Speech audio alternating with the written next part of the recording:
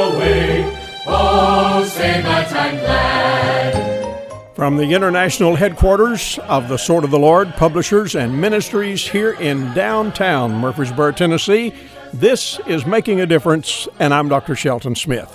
Well, it's Thursday, and we're excited to be here. Thankful to the Lord for the privilege that we have to be on this station at this time, 5 days a week. And I'm delighted that you've joined us today, and I hope you'll plan to as often as you possibly can. We're thankful. Listen, it's great to be saved, great to be a Christian, great to be in the Lord's service, great to have the opportunity to testify on His behalf and to be an ambassador for the Lord. We're thankful that we get to do that, and we want to encourage you in the same kind of a way. Now, I've mentioned earlier in the week I've been battling some laryngitis, and it's cleaning up, it's getting better, but I just need some time to rest my voice till we get back to full steam. And the result of that is we've been using some conference messages that I've preached at the National Sword of the Lord Conference for the last couple of days. And today we're going to hear part 2 of a message that I did a couple of years back, and it's one that's entitled No Small Stir About That Way.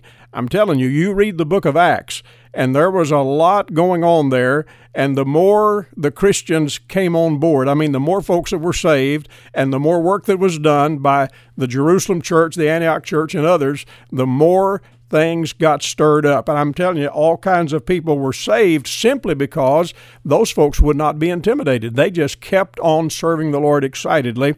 And so we're going to hear right now part 2 of this message entitled, No Small Stir About That Way. Now, folks, I'm going to make another statement here. Christians do create a stir, and I'm going to say to you, it's necessary that we create the stir. I heard about a guy who's driving through town, driving a truck, and about every block and a half he stopped and took a baseball bat and was beating on the side of the truck. And he'd get back in the truck and drive another block or two and get out and beat on the side of the truck again. And one of the local police saw him and got to watching him and followed him a little bit, and finally flipped on his light and pulled the guy over and walked up, and the guy in the truck said, "Sir," he said, "I don't know what did I do something? What did I do?" And the officer said, "I don't know what you did, but there's something going on here, and I'm going to find out what it is." And the guy said, what are you talking about? He said, "Well, you drive a block or two and you beat on the truck."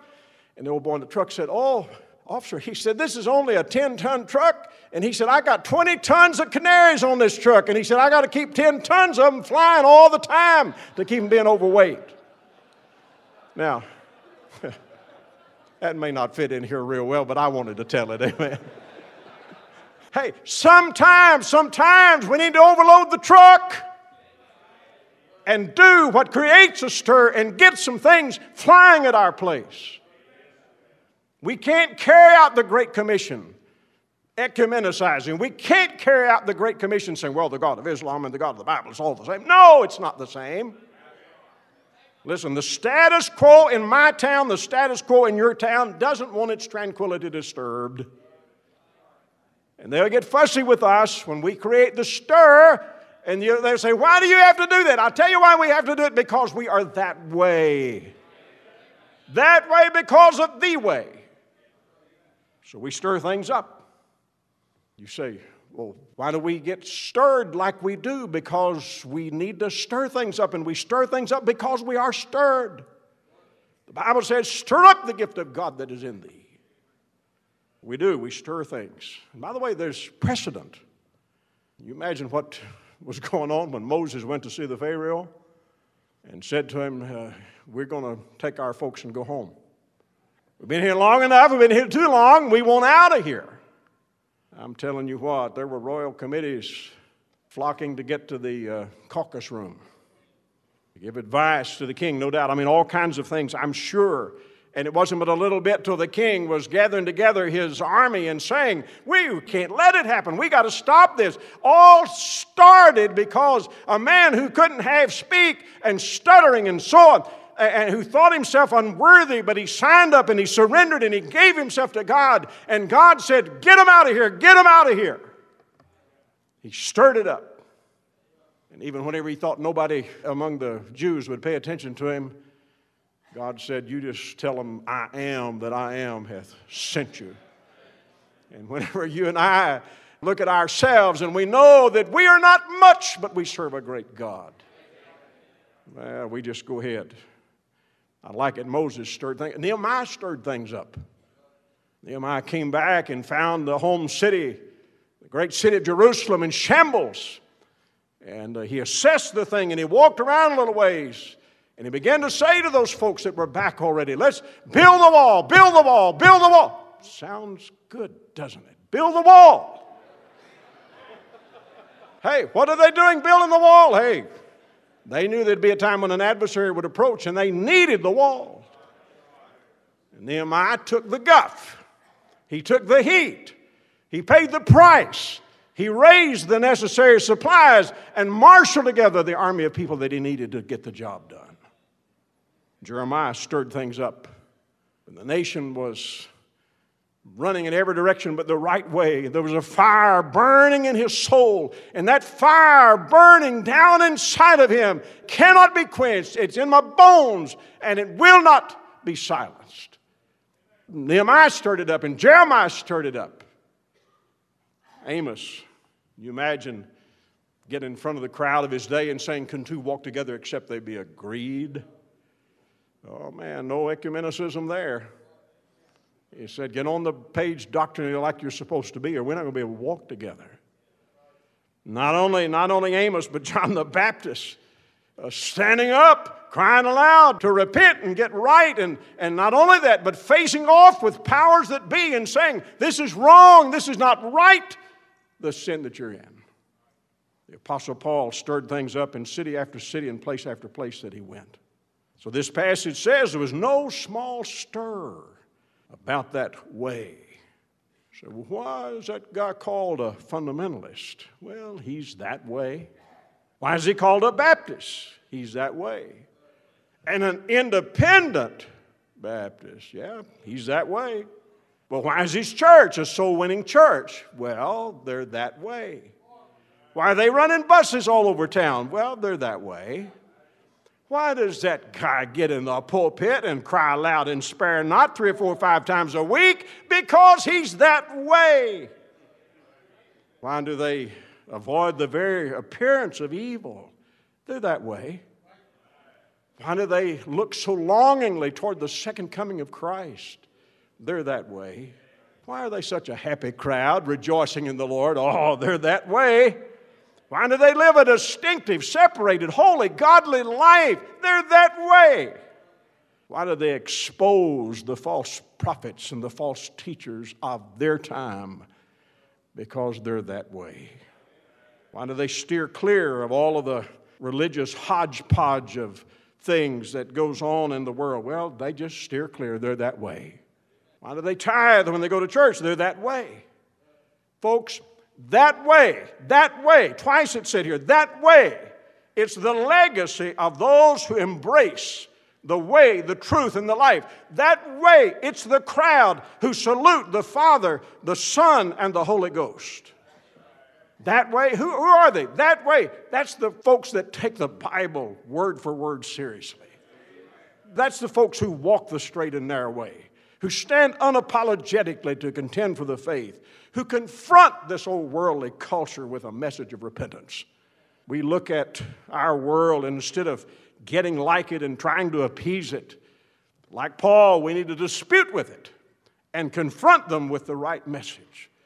That way gets up on Sunday and preaches boldly to crowds, whether they be large or small.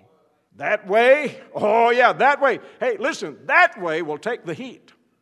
That way will handle whatever pressure comes. That way will withstand the critics. That way will refute the cult of compromise. That way, it'll have discouragement show up at the front door, but when discouragement shows up, that way will punt it like a football and give it no place in life or ministry. That way can be counted in and counted on, but never, ever counted out. That way runs the race, sees the goal, carries the baton, and passes the torch. And believe me, there is always and forever in towns large or small going to be a stir about that way. Wherever it shows up, that way will create a stir. Now, others will deny that way, and they'll dispute that way.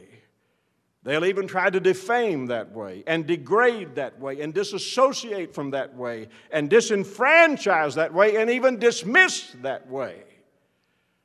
But here's where I think we need to be. We need to decide on that way. Make a conscious choice. That's who we are. Call us what you will. By the way, you don't want to be called a fundamentalist. You shake that off. You don't want to be called a Baptist. You shake that off. And I'm telling you, whatever you call yourself, if you are that way like you ought to be that way, whatever you call yourself, the world will defame you, and they won't be all day long about doing it. Might as well stick with whatever tags you got and just take your lumps. We need to decide on that way and then openly declare that's who we are. Walk into business places, be warm, be friendly. I have people just every little once in a while who will say to me, "You seem awfully happy today." I'll say, "Man, I ought to be." I led a guy to Christ on an airplane. I was flying back from out west somewhere, and I got up. It was a long flight. Got up to stretch in the aisle about midway. The guy right behind me, I don't know, we'd exchanged just a little hello and howdy, and I was warm to him, and he said, "Man," he said, you seem to be happy." I said, "I ought to be." He said, "Really?" I said, "Yep." I said, I'm married to a lady who loves me. I've got 2 kids who love me. I've got grandkids who love me, and I'm heaven bound with the hammer down. And he looked at me and he said, "I wish I could say that." I handed him a little booklet that I'd written, and I said, "I'm going to go back to the restroom for a minute." I said, "Look at this while I'm gone, and then tell me what you think about it." He crawled up in the seat next to me when I got back, and in a matter of a few minutes, I led him to Christ. So how'd that come about? Just being happy. Just being happy. Walk into the bank, just be happy. Walk into McDonald's, just be happy. Walk into other places where we do business. Walk into church, just be happy. Just rejoice. Just let the joy flow. Just let it bubble. You say, "How do you do that?" That way, that way, that way. That's what happens when we have the Lord, our Savior, down deep inside, and we just let Him have rule and sway and do what He wants to do in us. And it lets us go out and radiate the sweet, precious things of the Lord. And folks want to say, "What's going on with that guy?" Well, he's that way. In Ephesus, there was no small stir about that way. Well, my friends, we're going to have to interrupt right there, and that is really part 2 of the message, No Small Stir About That Way. I trust it's been a blessing to you, and we thank the Lord that we get to do it right here on this station. Now, thankful I'm getting better with my laryngitis, but we'll have another message or 2 Friday and Monday that will also give me a little more time to get things in line here as I need to.